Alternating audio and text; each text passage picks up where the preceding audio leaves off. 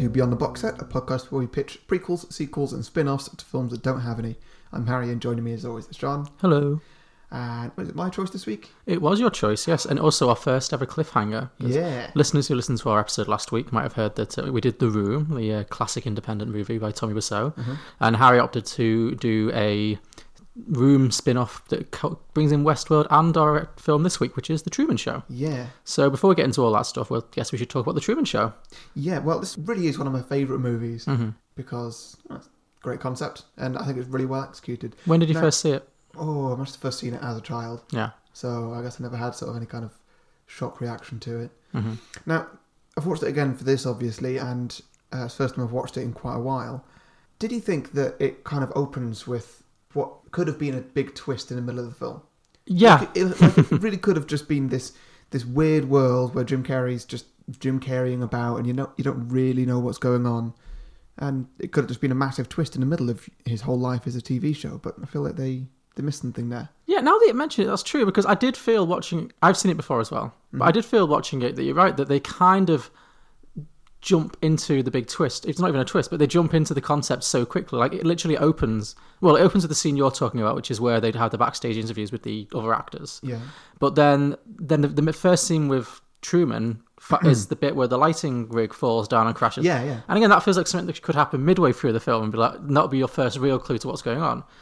I guess because the way the film was marketed, it was the twist would never have been a twist. But still, I know what you mean. It didn't occur to me, but I think you're right. That would have been, in many ways, a better film because it kind of establishes its concept pretty quickly. Yeah. And then it has a lot of fun with it along the way, but it doesn't really keep you guessing in any way. It's just kind of you waiting for him to figure his way out of it. So there's no extra information provided after the first 10 minutes, I don't think. Because what a twist it would have been. Yeah, it would have been great. Yeah.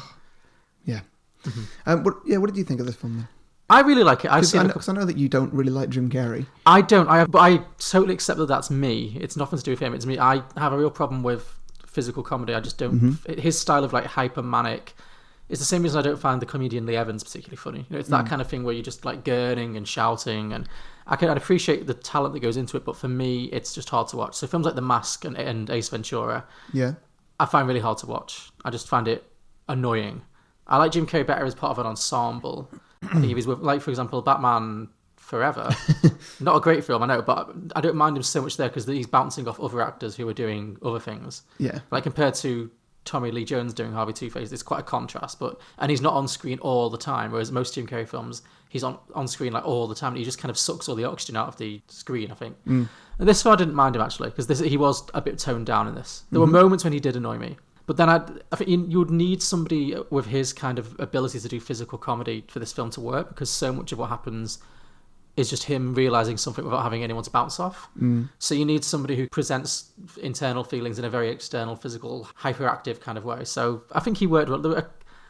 There were a couple of occasions on this film that he did bug me. I felt like it was, you're just being Jim Carrey again now. Do you think there's anybody else who could have played it? Well, there is one person, but I'm going to get to that in my sequel. But at the time, no, because I think maybe someone... I'm trying to think of other physical comedians. I think anyone, could have given it a good shot, but if you're going to do it in that kind of style... But I feel like people like Mike Myers, if anything, are even more cartoonish than Jim Carrey. It would have been hard to buy into. So, no, I think it was the perfect role for him. It's just that for me, even like... I definitely prefer him in Eternal Sunshine, where he's really, really not doing a Jim Carrey performance. Yeah, isn't he? So I just don't like Jim Carrey when he's being himself, unfortunately. But I think he did a really good performance in this film. I think it's just things that were obviously choices, but like his catchphrase at the end and in the beginning, his in case I don't see you, good afternoon, good evening, good night, and then he does the facial expression. He like gurns. Yeah. In case I don't see you, good afternoon, good evening, and good night. And it just always pulls me out of it. Oh, I knew that'd annoy you. It did. Because the end is so emotional. You really get drawn in. And then I know it's kind of a cool sign-off when he that's his big fuck you. But it still just pulls you out of it a little bit because it just takes the emotion out. And it's like the film doesn't dare to end on an emotional note. It has to end on a Jim Carrey like beat. And it just... I thought there was an emotional note. It was very much he has completely worked out that this is a TV show. So he's worked out that what he has been saying is probably his catchphrase. Yeah. So he's going to use that as his way of just saying, well, fuck you, I'm out. No, that's fair. And that's very fair. I felt like it really sort of showed that he had gained control. He was now in control of the world, and it wasn't Christoph anymore. Yeah. No, that's entirely fair. But just for me, it's just one of those things that like bugs me. But just because it is very broad, and some of the scenes in the car with Laura Linney, I just found a little bit broad. But But no, on the whole, I thought he was very good. And who else would you have cast then, if not Jim Carrey? Tom Cruise. That'd be interesting. He can do like manic. Yeah. It would have been a very different kind of performance. It really would, yeah. But yeah, I think that could have worked. Yeah. Yeah. I don't know. It'd be interesting to see. Maybe Tom Cruise is too attractive for it, though. Maybe. I feel like Jim Carrey looks more like an everyman. Well, yeah. That was the interesting thing as well. That they really pushed for him to be like an everyman, and I kind of. Well, that was the point of it, though, wasn't it? It is, yeah. But I thought that the other thing about this film is that watching it 20 years later, you kind of get a sense that you really see that so much of this film was very prescient, because reality television has got to a stage now, almost, it's not that far removed from this. There are people now like the Kardashians, who do basically have their entire lives played out on camera, and the only difference is that they're aware of it and they're I was about to ask, do you think they're aware of it? Well, yes, of course. They're very much complicit in their own, So in a lot of ways, this film did kind of predict the future of reality television. But then I think what it missed was this, for me, this sense of being someone who is familiar with the current kind of reality television world, is that it's not very sensational. While people want to watch somebody doing... Although actually, now that I think about it, the Kardashians don't do anything interesting either. No, they don't. Oh, okay, I've talked myself out of that argument now. Yeah. But look at Big Brother. True, but here's some people living in a house. Mm-hmm. But Big Brother really ramps up conflict, where you get the sense that a lot of the Truman Show, they're trying to avoid conflict. They're just literally having a guy with the most boring, mundane job in the world. He sells insurance. Like how is that watchable for people? Yeah. Well, maybe that's the statement it's making. Again, it's like the people will literally watch people do the most boring thing in the world, but if it's on television, they'll be interested in it. So, okay, I've talked myself out of that criticism. That's good. I found myself thinking a lot about the internal logic of this film. Yeah. And obviously it's a satire, so you don't want to get too nitpicky with it. But, like, for example, why would they even teach him the concept of travel? I have thought about this before and gone down this whole train of thought, and why would they teach him the concept of that world map that they show him in the classroom at one point? And, well, then I thought, well, if he doesn't know that, then the world becomes more and more alien, and so viewership is just not gonna stick around. People want to see just your average guy in the world that they all know and love. But if you're not going to do it on Earth, if you're not going to do it, if you're only going to do it in this one place that's a small place, then people aren't really going to associate with it. Yeah, I think that's fair. It may as well just be set on a different planet, the sci-fi. Yeah, that was what I was thinking. So if you don't teach him about flight, if you don't teach him about travel, then it's much easier to keep him in his little world, which seemed like it would be the easier thing to do. But yeah, I guess you're right once again. If you do that, it's really hard to then keep a sense of any kind of reality to it.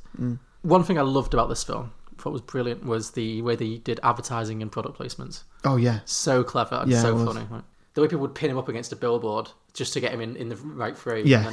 And obviously Laura Linney just constantly advertising things, and he's like, who are you talking to? Yeah. Why don't you let me fix you some of this new Mococo drink? All natural cocoa beans from the upper slopes of Mountain Nicaragua, no artificial sweeteners. What the hell are you talking about? Who are you talking to? I've tasted other cocos. This is the best.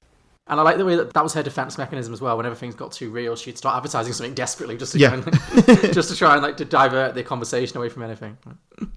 I really liked her character a lot. She played that so well, that kind of very phony, plastic, kind of slightly desperate.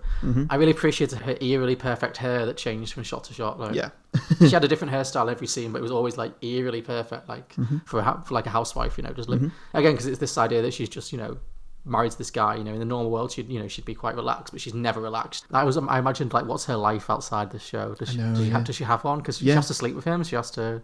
I got this sense that she doesn't sleep with him very often, but she obviously does occasionally, because they're trying for a baby and all that kind of stuff. So, but yeah, the levels of deception, which would be weird. Like, can you imagine living the rest of your life with somebody, but you can't tell them that they're living in a TV show. And that you are just a paid actor.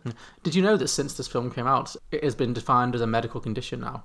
Really? It's called Truman syndrome or something. Wow. There have been medical examples now, very much a symptom of the modern world, where people become delusional in the belief that they are the subject of a TV show and everything around them is fake. And it's happened. It's not just one or two. It's there's at least 5 or 6 or 7 like known cases of people who have manifested this kind of delusion, probably based on maybe having seen this film, or just or just the way the world is now. This kind of it's really interesting. Wow. Yeah. So very impressive.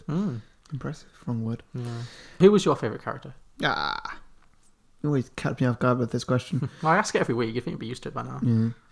I think my favourite character was Truman's best friend. Oh yeah.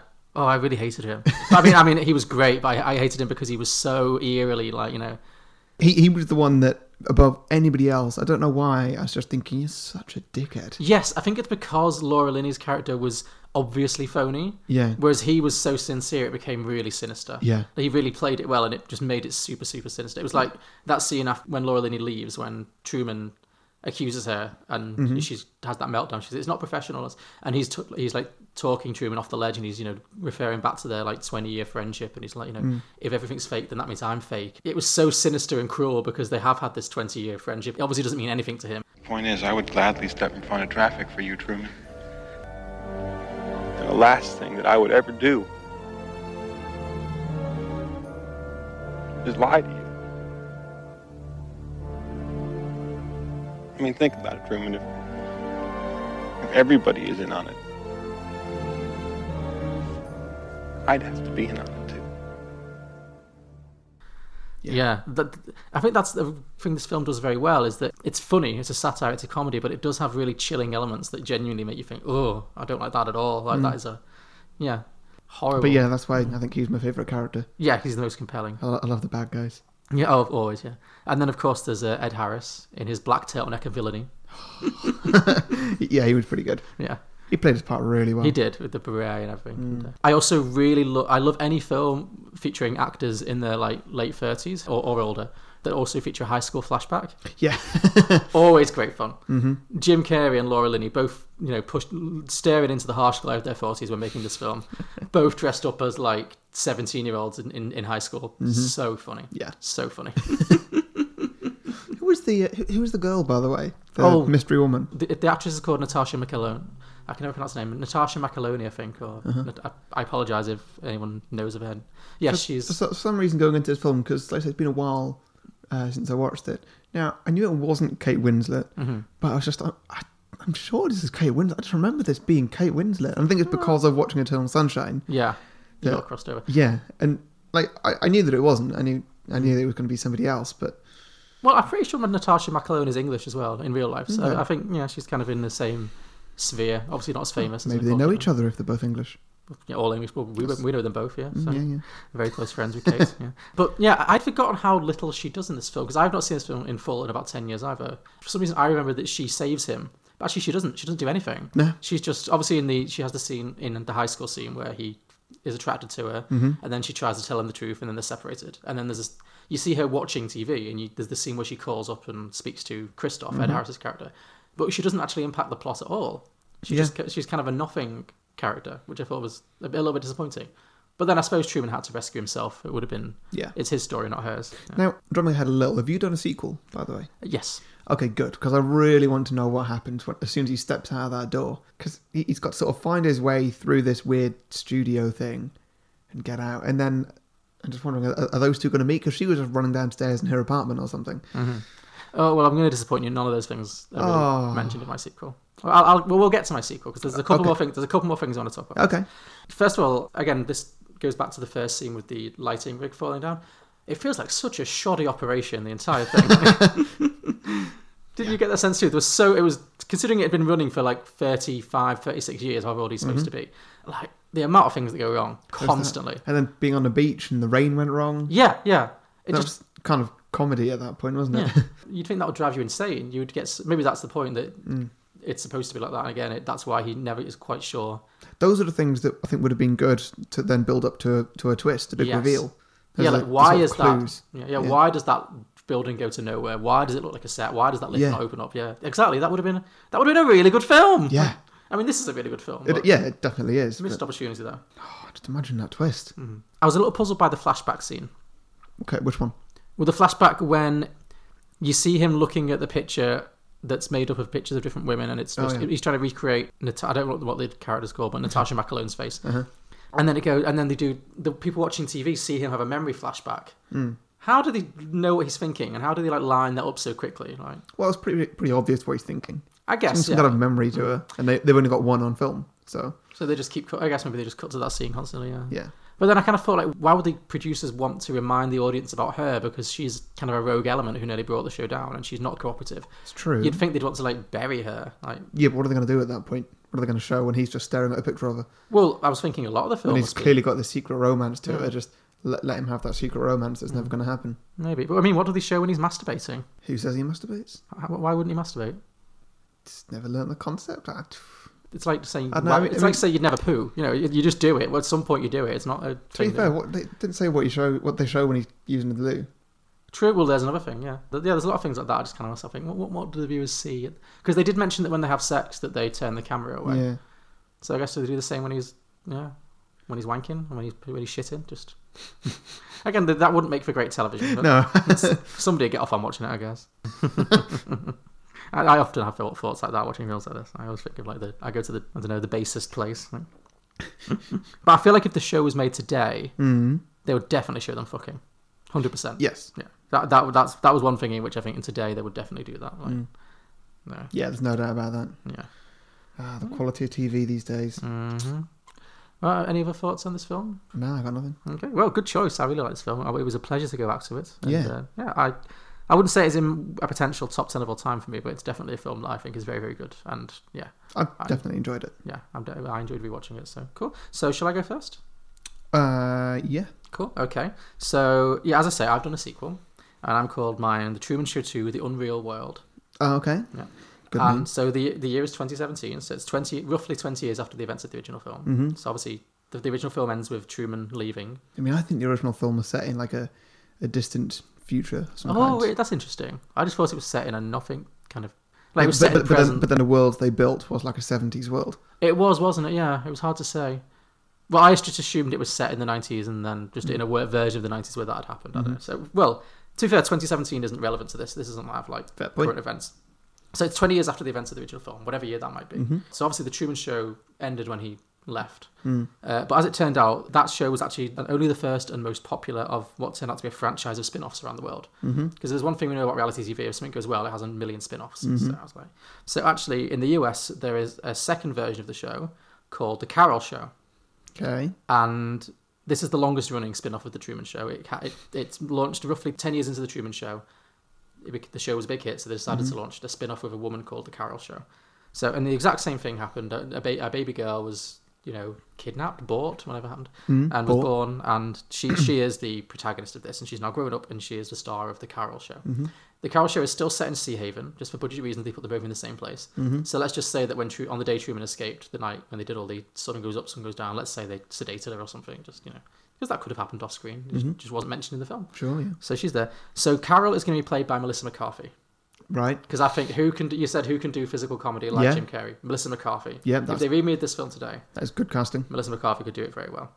And so she is a successful marketing director in Sea Haven, obviously, with a loving husband, 2 children, and a very active social life. Unfortunately, this show, this version of the show, The Truman Show and now The Carol Show, has been running for like 40 years, and people are bored of it. And the ratings have gone well down since it kind of peaked when original Truman left, and now it's just become a bit of a shadow of his former self. So this has forced the producers to resort to ever more desperate measures to kind of keep the show interesting and to kind of try and boost ratings and be more sensational. And it's still Christoph in charge, basically, Ed Harris's character. He's still very much the puppeteer pulling the strings and all of this, but he's gotten more and more desperate and more kind of megalomaniacal over the years.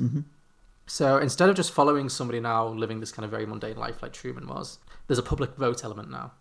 It's like a choose your own adventure. So basically whenever anything happens, the viewers can use an app to kind of do an instant vote on how they want the characters to react or what they want to happen next. Right.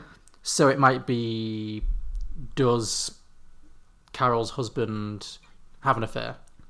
Or does a tree fall on Carol's yard? Or just all kinds of stuff. Yeah. And then the audience would vote yes or no, or react, or how they want people to react, etc. So I kind of think really good comedy could come out of that. Because you could have the characters, obviously they're hearing in an earpiece or something, in the middle of having to live a life, they're being told what to do and they're getting instant kind of reactions for how they're to react to certain scenes. So there's going to be lots of awkward pauses and bad acting and mishearing things and that kind of thing. So I feel like there's lots of comedy you can have for that. But then as we open this film, Christoph, Ed Harris's character, is introducing his latest attention-grabbing twist to kind of boost these ratings, which are still really, really low. So he's decided that a supporting character from Carol's life is going to be killed off. Right. And basically the public are going to use the app to rate each of the supporting cast members over the course of a few weeks. And whoever proves the least popular will be killed off. Right, okay. But the twist is, because this world has gone to such a kind of dark reality TV kind of place, that whoever loses the vote and gets killed off for real. What, gets murdered? Yeah, the actor dies too. So Oh, it's man. really, it's really Hunger Games style. Okay. Yeah. So this is kind of like a mix of Hunger Games and maybe Black Mirror. Do you remember the episode of Black Mirror with the girl from Jurassic World, Bryce Dallas Howard? Where she has to be... We watched it together. It's the one where she's trying to get the 5-star rating. Ah, yeah. And everyone's rating and she gets really desperate. Yeah. So I was kind of inspired by that, where the supporting characters know what's going to happen. So they're obviously shitting themselves. There was an episode of Doctor Who where they did Big Brother, but whenever somebody gets evicted, they get killed. Okay. So it sounds quite similar to that. Yeah, I'm not a Doctor Who fan, so I've not stolen that. But reality TV, where everybody knows they're all one by one going to die. Yeah. Apart from one person. Yeah. Okay, so clearly this isn't the most original idea I've ever had, but I still think it's entertaining. Also, there was Meow Meow Beans on the Community as well. Oh, yeah. Very good. So all the supporting characters are aware of what's going to happen, and that makes them increasingly desperate. So now they're all trying to prove themselves like as likable as possible to try and not be the one who loses the vote. So again, I think there's a lot of fun in that, how they're going to crack under the pressure and going to be super, super desperate. So for Carol, for her entire life, the world has kind of literally revolved around her, like it did for Truman. Like everyone was just focused on her. And now it's gone hyped up to a next level where everyone's so desperate to please her. Because they feel like if they make her like them, the audience will like them too. So yeah, everyone's just being super, super nice and obsequious to Carol all the time. And she begins to get a bit suspicious. But unlike Truman, Carol doesn't start to suspect that the world is trying to control her. She starts to believe that she controls the world. Because everything she wants to happen is happening. Okay. And it's kind of, you know that scene where Truman gets out onto the road and he's like stopping the cars, putting his hands out. It's kind of that. I thought actually that you would get kind of a God complex if you got this sense that if your entire life, whatever you wanted to happen would happen and the world would revolve around your desires. So again, so it's going to be similar to the original, that scene, I think, where we're going to have lots of scenes of her like stopping traffic and making ridiculous demands of people and just getting whatever she wants because everyone's just like, Carol must get what she wants. So she does start doing that. She starts taking really stupid risks in everything. She starts shoplifting. She just starts really living wild because her life seemingly has no consequences. So anyway, as her delusions start to grow, she becomes like an adrenaline junkie. So everything she does to rebel works out. So she has to go pushing it to further and further extremes, basically. Yeah. So eventually she decides to take the ultimate test of her own importance, immortality, by robbing a bank. So she takes her husband's gun, which is, I think, going to be one of the things that he advertises heavily. He's going to be like Laura Linney style. All right, yeah. So he's going to be like going shooting with his gun all the time, like put it into frame, being like, you know, Smith & Wesson. She'll never get up. Why don't you let me fix you some of this new Mococo drink? So it'll be that kind of thing. Yeah. So she takes the gun, she just strolls into her local bank, no mask on, just completely, and just demands all the money. And everyone's obviously forced to cooperate. So, you know, they start handing over the money. However, Christoph, Ed Harris, back in his control room, he senses an opportunity here because he's a bit concerned that Carol's starting to, you know, he's like, where's this going to end? You know, Carol's starting to get a little bit hard to control. So he decides what will be really fun will be to have kind of a courtroom drama plot line where Carol actually does get charged and arrested and stuff. You know, that's good TV. So he decides to call her bluff and have her arrested. So several of the police actors, you know, storm the building and it becomes like a police standoff situation. However, the police aren't police, obviously, they're extras. So they're completely untrained for this kind of situation. So they demand that Carol stands down, but because they're so untrained, one of them panics and actually fires on her. But they're all shooting blanks. But the only person with a real gun is Carol, because they want no risk whatsoever that anyone's going to harm the talent. So none of them have real guns. Once they realise that they're all shooting blanks, she then fires back with her real gun, which is loaded, and a bloody gunfight ensues. And Carol ends up killing 3 police officers and a bank teller. And fleeing the bank with the cash, basically. Wow. So then we cut back to the control room and Christoph's like watching the monitor. He's like, wow, that could have gone better. So obviously, in this day and age, though, people dying for the sake of entertainment isn't that scandalous. I mean, they're killing people off anyway, so the situation's still backfired. The show's already got low ratings, and now they've got to pay off all the families of these poor extras who've been killed, basically. So it's going to cost a lot of money to sort this out. And also, due to this kind of psychopathic behaviour, Carol's own popularity is plummeted to such a level that the person losing the poll for who should be killed off on the show is Carol. How was she in the poll? Well, they didn't think this through. So people have done write-in votes or something. She's just super hated now. Also, in what world would somebody hate somebody like that? Everyone would hate her. She's a monster. There's nothing likable about this character. Why would you think people would That like would be her? watched. That would definitely be watched. It'd be so watchable, but you'd like love to hate her. Well, yeah. People would want to see the downfall. So. Like I said, I love the bad guys. Yeah, yeah. But most people still want the bad guy to get some comeuppance. They just like watching them. True. They don't root for the bad guy. Maybe you do, you psychopath. But Surely you've watched Breaking Bad. yeah, but I didn't root for him to win. At the end, I was kind of like, hoping Skylar would, Jesse, he's kind of an anti-hero, but he's not because he's got some compassion, Whereas Walt, by the end, is kind of a monster. True. When Walt kills Let's not Nobody. spoil. Let's not spoil Breaking Sorry, Bad. okay. What kills his performance? He's so good. Anyway. So, Carol is now the least popular character on her own show. Okay. Which is never good. And even with this massively dramatic bank robbery plot line, multiple people getting shot, the show is still getting killed in the ratings by The Big Bang Theory. People would still rather watch that than this. So, and Totes true. yeah, no, exactly. That's the world. So, and now that there's all these like expensive settlements with the families of the killed extras going to have to be paid out, so that's going to cost the company millions. The network is now right on the verge of pulling the plug and cancelling the whole show. So Christoph's obviously desperate to keep control of his creation at all costs. So he just comes up with one final idea: the ultimate, the Truman Show All-Star Edition. In this much hyped kind of spin-off from the main show, contestants from versions of the Truman Show all over the world, because it's been franchised out all over the world, are all going to be pulled together onto a mysterious island. Where viewers are then going to kind of vote them out one by one while subjecting them to kind of humiliating tasks. Okay. So it's kind of got a mix between The Hunger Games and Celebrity... I'm a Celebrity Get Me Out of I'm a Here. Celebrity Get Me Out of Here, Celebrity Love Island, all those kind of shows, yeah. And the winner will be crowned the ultimate reality star and will earn their freedom, basically. So And the others, they die. they get killed off. Yeah, it's the last one standing situation. Okay. And best of all, the show's going to be hosted by the original reality TV superstar, Truman Burbank, Jim Carrey. Why would he do that? Well, Okay. because so actually, I have come up with some kind of backstory for what happened to Truman next, and it's this. So as it turns out, the years after the show haven't been particularly kind to Truman. He kind of really struggled to adjust to the outside world, because he's used to living in this situation where he's the constant centre of attention, and now he's not. So he broke up with Sylvia. I remembered her name. Natasha McElhonney's character is called Sylvia. He broke up with her. He ended up with major drug and alcohol problems, and he's kind of a classic celebrity burnout. And ironically, he's now a regular face on kind of really low rent celebrity, like reality TV. Right. He's out just to pay the bills. So he's been on Celebrity Love Island. He's been fired by Donald Trump on The Apprentice. He's been on Celebrity Big Brother. He's been on The Biggest Loser. He's been on everything. Just anything to kind of stay in the spotlight. And so he's a real like Z-list celebrity at this point. But because he's got this connection to the original show, this is kind of a big comeback opportunity for him. So he's more than happy to take the role. And so then we're going to get this reality TV show now that's kind of a mix between The Hunger Games and I'm a Celebrity Get Me Out of Here, and with a little bit of Lost in there too. So the idea is that Melissa McCarthy, Carol, is after robbing the bank, she decides her husband tells her that she should fly out to Fiji, let's say. Yeah. Call back to the original. Yeah. And hide out for a while. But then they engineer like a plane crash where she ends up stranded on this island, and suddenly there's the only other people who have also been tricked into coming to this island are Truman Show people from around the world. Did they all crash planes together? Yeah, why not? They all just... Maybe a lot of them were on the same flight. Well, that would make sense. I don't know. They all got tricked to get there. Maybe some of them were on a cruise. The producers pulled some strings. They all don't question this. It's plot mechanics. So they're all stuck on this island, and it's kind of like a Hunger Games situation. And Jim Carrey, Truman, is kind of playing the role that Stanley Tucci plays in the Hunger Games, where he's kind of like the presenter, and he's kind of interacting with them, and he's just really obnoxious. And so that's him. I like the idea of all these different like international Truman Show characters. So there's like Swedish Truman and Spanish Truman, Dutch Truman, Iranian Truman, South African Truman. South African Truman's going to be funny. I love the accent. And obviously all these people have massive problems and social issues due to a lifetime of having the world revolve around them and not knowing why. Yeah.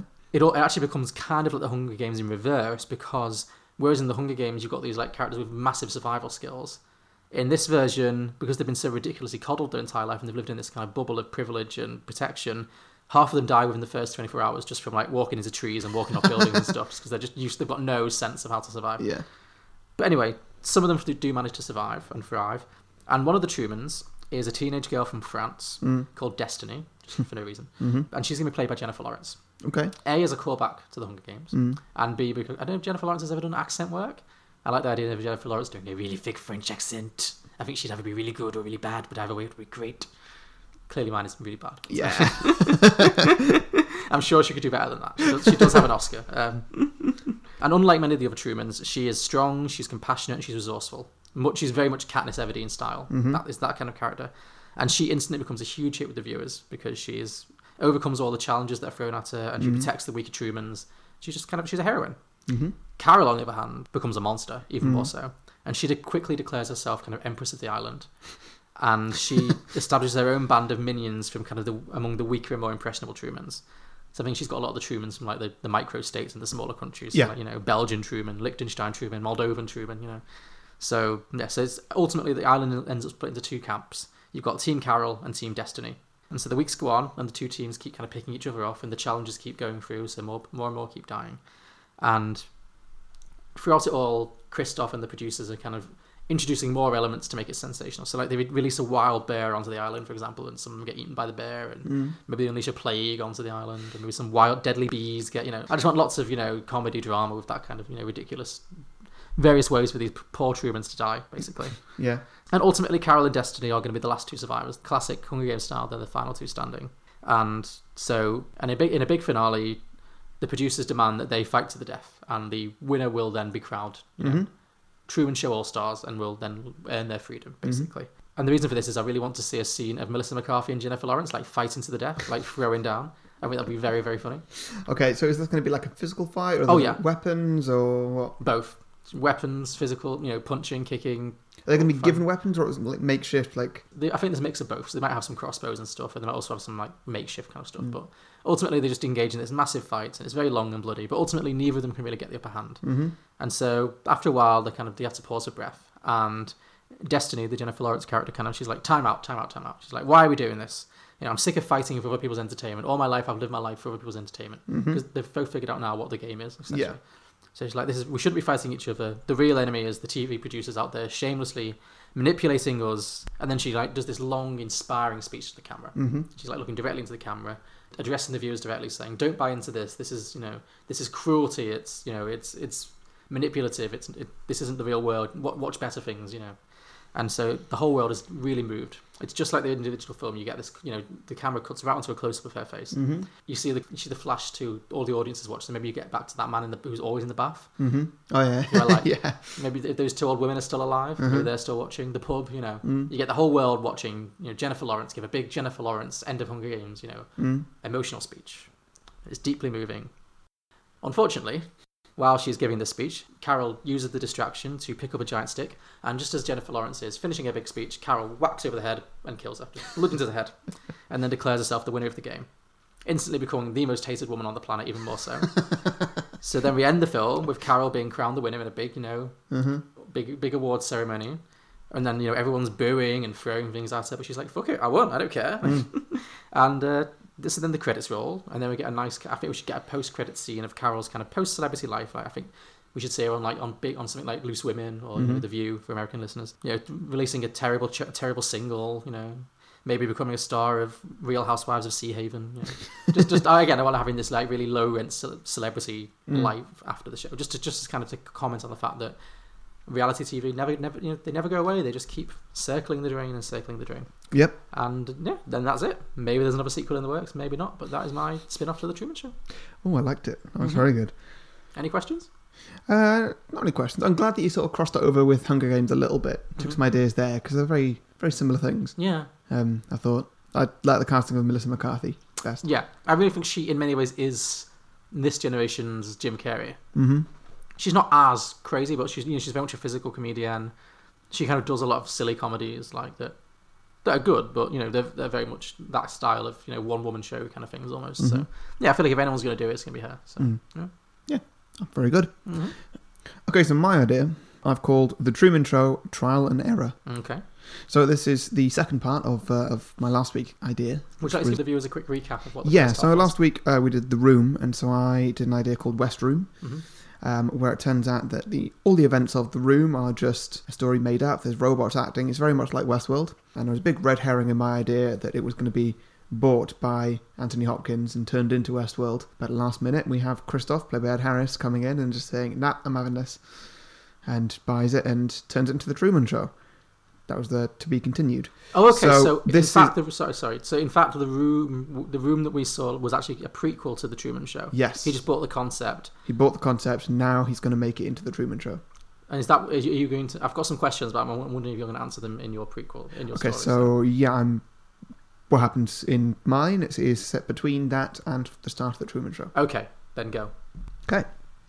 So obviously we'll pick up from last week's prologue, Christoph buying the West Room. Off Jodie Foster, I think it was. Yeah. Is she coming back? Nah. No, she's done. Yeah. Well, I don't know. So he decided he's going to build something big. He's not so happy with all his past projects because they've all ended at some point. Yeah. Nothing's been sort of ongoing. Yeah, so he wants to create something that's going to last and that's going to be, his child. Yeah. So he did like the idea of West Room, which he bought with Jodie Foster, but it's quaint. He said it's like comparing a Ferris wheel to Disneyland. Okay. So he wants bigger, he wants better. He wants a TV show that's going to capture the entire world. Everybody's going to be watching it. So he knows that he can create an entire world, but he needs to know what he can do to make it interesting. Because things like even The Simpsons, that got cancelled after season 49, after decades of viewer disappointment. Is this in the future then? Yes. Oh, okay, right. So I'm glad The Simpsons had an end point. Yeah, Simpsons cancelled. Cancelled, yeah. Oh, so it didn't have a conclusion. Yeah, season 49. Did you pick that just because it's so close to 50? Yeah. But... What season are they up to now? Ooh, we're getting 30, I think. So not too I think far. 30 this year. Is this the 30th year? Wow, okay. Do you reckon they'll get to 49? Maybe. I just think the actors will die. 19 years? I reckon I'll start bringing in some new people soon. Do you think they could really replace Dan Castellaneta and Hank Azaria? Depends if money's involved. I don't know. Okay, well, anyway, continue, sorry. So Christoph's thinking, right, okay, he needs to be good, he needs to keep going, what can I do? Well, write what you know. Mm-hmm. So he decides that he's going to create a fake Hollywood. Okay. He's going to put it, in fact, right behind the Hollywood sign. And what it's going to be is it's going to be something where people can come in and just play anybody they want.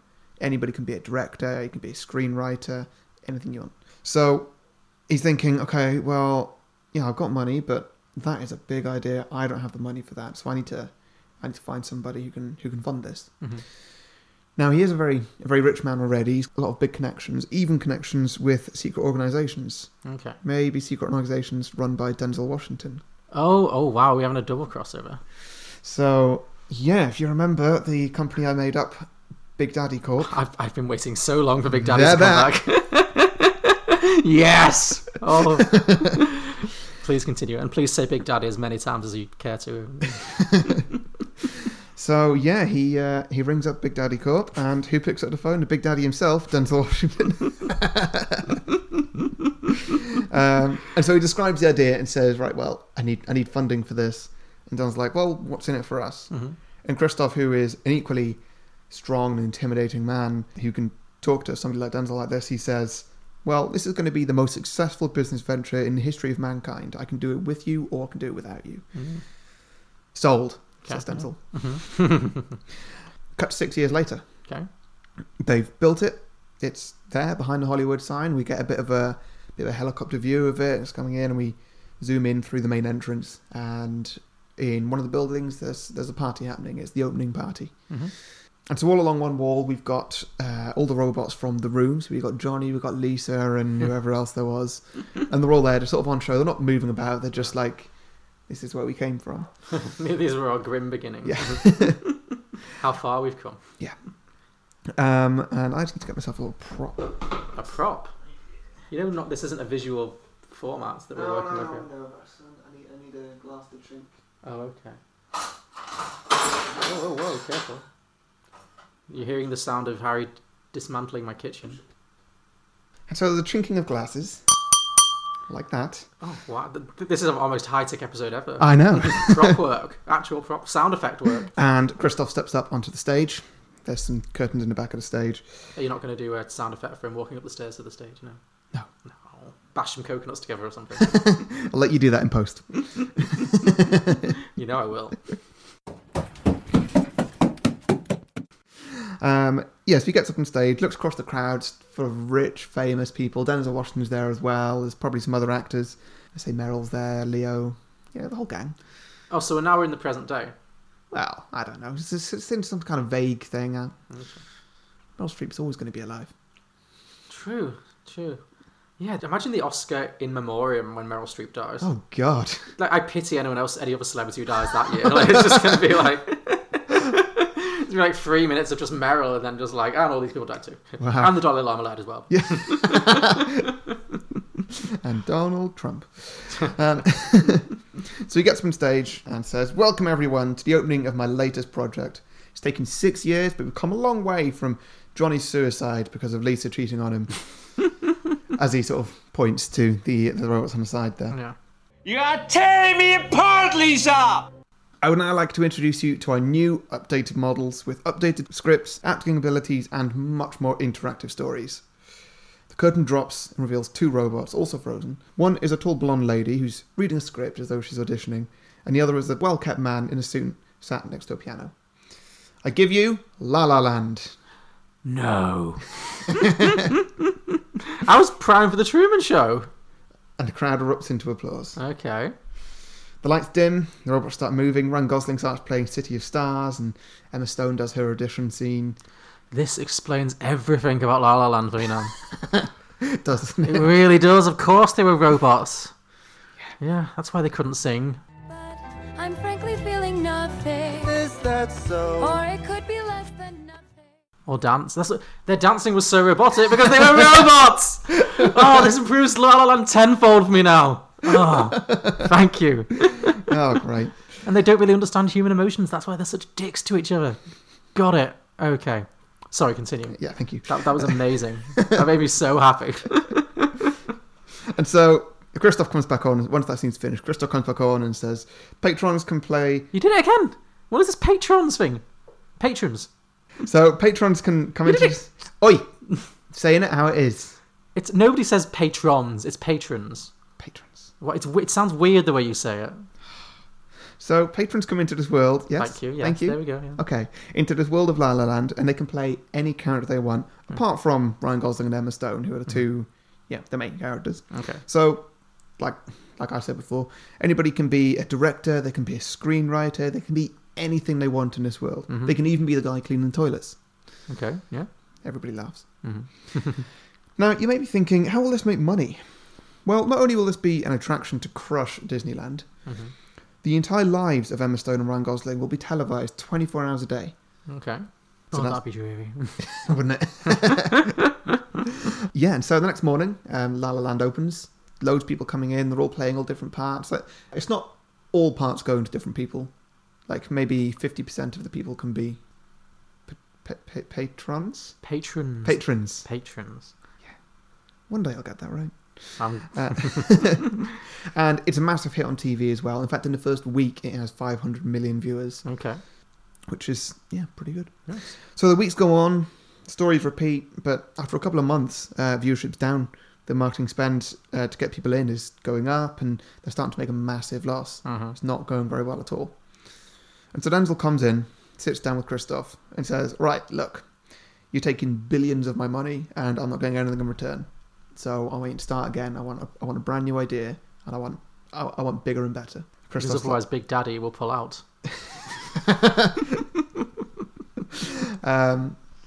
And so Christoph's like, well, yeah, fair enough. Okay. Denzel says, the problem with La La Land is it doesn't speak to enough people. We aren't all white people in the film industry. I want you to try something else. Okay. So the park shuts down. The promise to open with a new story. Mm-hmm. And a few months later, it's ready. They have another opening, similar to before. Christoph reveals a story which will speak to so many people because of all the different topics it covers. New storyline is Moonlight. Ooh, okay. So they do Moonlight. It plays out again, big opening week, and then an even bigger drop off than before. Mm. Nobody likes this one. Too niche. Too niche, something. Denzel comes in again and says, Chris, what happened? And he says, well, it was just too depressing. Nobody wanted to play it. Nobody can have fun in this world. That's so true. What a miserable, depressing. Like, that was an amazing film. What a depressing game that would be. The game of repressed homosexuality and misery. Yeah. You're the only man that's ever touched me. You're the only one. I haven't really touched anyone since.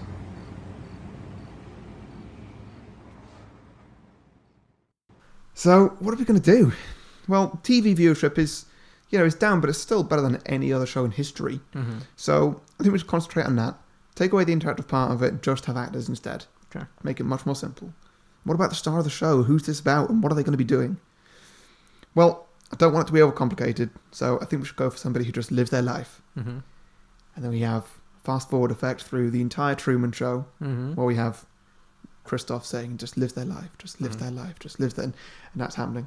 Okay. And then we get to the closing scene, Jim Carrey going, and in case I don't see you, good afternoon, good evening, and good night. Okay. And yeah, we cut to Christoph in his room, and that bit where he slumps back on his chair, and he's just like, well, shit. So Denzel walks in, looks directly at the camera, goes, "My turn." Ooh. Cut to black. Ooh, okay. That's it. Building up for another sequel. Building up to something. We'll see. That was really good. See, you can never go wrong when you bring Big Daddy in. It was a good one this week, wasn't it? I really like that. I have some questions. Okay. So, did they decide for Moonlight that clearly they shouldn't have any black people involved at all? Because one thing I did notice about the Truman Show is it is so white. It is, yeah. There's not a black guy or girl. There's like an Asian woman who is in the control room, but there are no black faces or there's no multiculturalism in Sea Haven. Yeah, I realised this as I was writing it, as I was going to say, make something that's a bit more sort of multicultural, and I thought, wait a minute. The Truman Show is, and I'm sure that's a choice in many ways, but it is a white world that they live in. Like, yeah. Yes, that kind of didn't really play for my idea so well, but have to move past that. Yeah. No, I love the idea that they went from La La Land to Moonlight and then landed on like just something as bland as the Truman Show. Well, that's really good. Well, keeping it simple. Just... Yeah, definitely. Yeah, don't bring in too much jazz or depression. Just bring in, No, I like it. It's good. That's very, very good. Is Paul Giamatti in yours? No, I completely forgot about Paul Giamatti in this, and I didn't realise that he was in the film. No, me too. It was one of my favourite things when because he wasn't famous when he was. Yeah, and it was completely different to how he does in Sideways. So like, wait, is that? Yeah, yes, it is. Oh, yeah, right. I like that. He looks like 20. Yeah, I like it when you see an actor who became famous later, who isn't famous in a really nothingy role. Oh, it's you in it, but you're not really doing anything. But... Yeah. Okay, no, that was very, very good. I enjoyed that a lot. All right, well, what have you got for us? Then we talk about social this time. Okay, yes, so we do have some listener submissions. Ooh. We have our very loyal fans at the Blokebusters podcast, Blokebusters. I love those guys. Yep, so they have one that takes place a week after the ending of the original movie. Mm-hmm. Truman has to come to terms with having no real connections and trying to settle into the real world. The twist is he's not the first person this has happened to, just the most popular. So there are others still ongoing. Wait, other shows still successfully happening? Yeah, there are still other shows ongoing. Oh, interesting. Yeah. Maybe they all take place in Sea Haven, maybe not. Now, one thing I did have an idea with while you were saying yours, what if they're in a world where there's multiple shows happening all at once? What if one or two of them are aware of each other, but they're not aware that they themselves are in a show? So they think the other person is in a TV show, but they don't realise they are too. Yeah. Oh, that'd get very meta. Yeah, it would, wouldn't it? That'd be good. It could get very complicated and twisty, but that's no bad thing. Yeah, I like it. So maybe we can move that in there, yeah. So that's one. Theme Park Films, which is another podcast, at Theme Park Films. So this is a spin-off. And the real-life characters who play Meryl and Marlon, Marlon is his best friend, Meryl is Laura Linney's character. The real-life actors who play those characters go into hiding together because the public hates them after Truman does like a one-off exclusive interview. And they realise that the emotional damage they've caused him by deceiving him for all these years. And because obviously Truman has a lot of fans, one of these crazed fans goes after them. And there's a shock twist at the end where basically Marlon and Meryl end up being kidnapped and tied up in this crazed fan's basement. And it's actually Truman who storms in and rescues them both. And so he storms into this basement, unties them, leaves them sobbing on the floor, pleading for mercy as the police are on their way. And he simply says, "In case I don't see you, good afternoon, good evening, good night." And he just leaves them. Which I think is very good. In case I don't see you, good afternoon, good evening, and good night. And yeah, that's it for this week's submissions. Although also we did get some information from Is Not Radio. This is a little celebrity tidbit, a little anecdote. He heard our Gone Girl episode 2 weeks ago, in which we had a little debate about the real life height of actor Elijah Wood, and he can confirm, having seen Elijah Wood in a restaurant, that he is very short. So there we go. And also slightly weird. Slightly weird. Yeah. Apparently he went to a restaurant. This is allegedly. This is third-hand information. But apparently Elijah Wood was in a restaurant with two women, just the three of them, and he made both women pay for everything in cash. So not very gallant. No. So, very strange. So Elijah Wood, short and cheap. Allegedly. But if you are listening, Elijah, we would love to get you on. We're big fans, yeah. Yeah. So. Bulk up though, please. No. Yeah. Look at The Rock. That's what you should be aiming for. So that's our listener submissions this week. If you have any ideas for sequels you'd like to see to The Truman Show or The Room or anything else we've done in the past or anything you might want to see us do in the future, get in touch with us. We are Beyond the Box Set. Our website is beyondtheboxset.com. You can find us on Twitter, on Facebook and Instagram. Just search Beyond the Box Set. And yeah, get in touch. And any good submissions, we'll give you a shout out on a future episode. Yeah. So it's your choice next week for a different movie. It is, yes. I have a film. What have you got for us? So next week, I thought I'd continue with kind of some high quality stuff. I think we need a couple of palate cleansers after The Room. So Right, yeah. And I've chosen another film that I've never seen. Oh. I actually think you might have seen this one. I mean, I don't know. I'm going to predict you'll have seen it, but I thought it might be an interesting one. I'm going to predict I've not seen it. Okay, maybe. It's a Tom Hanks movie. Have we done a Tom Hanks movie yet? I don't think we have. Oh, no, we have we? No, we haven't. So that felt like something we should do. Okay. So it's a Tom Hanks movie, which I've not seen, but it's one of those really famous ones. So I think, and it's called Castaway. Oh, yeah, I've seen that. Do you like it? Yeah. Cool. Are you happy with that? Yeah. Good. Okay. So a warning for you, it finishes about halfway through the movie. It's got a very slow end. Oh, really? Okay. Well, we can, you can choose when you want to set your sequel. Just say have a beer ready. Have a beer ready. That's just my warning. Is it a long one? Yeah. Okay, cool. Well, that's my choice. Take it or leave it. Good one. So we'll be back next week with Castaway. Oh, great. All right. So yeah, see you next week. Yeah, see you all next week. Bye. Bye.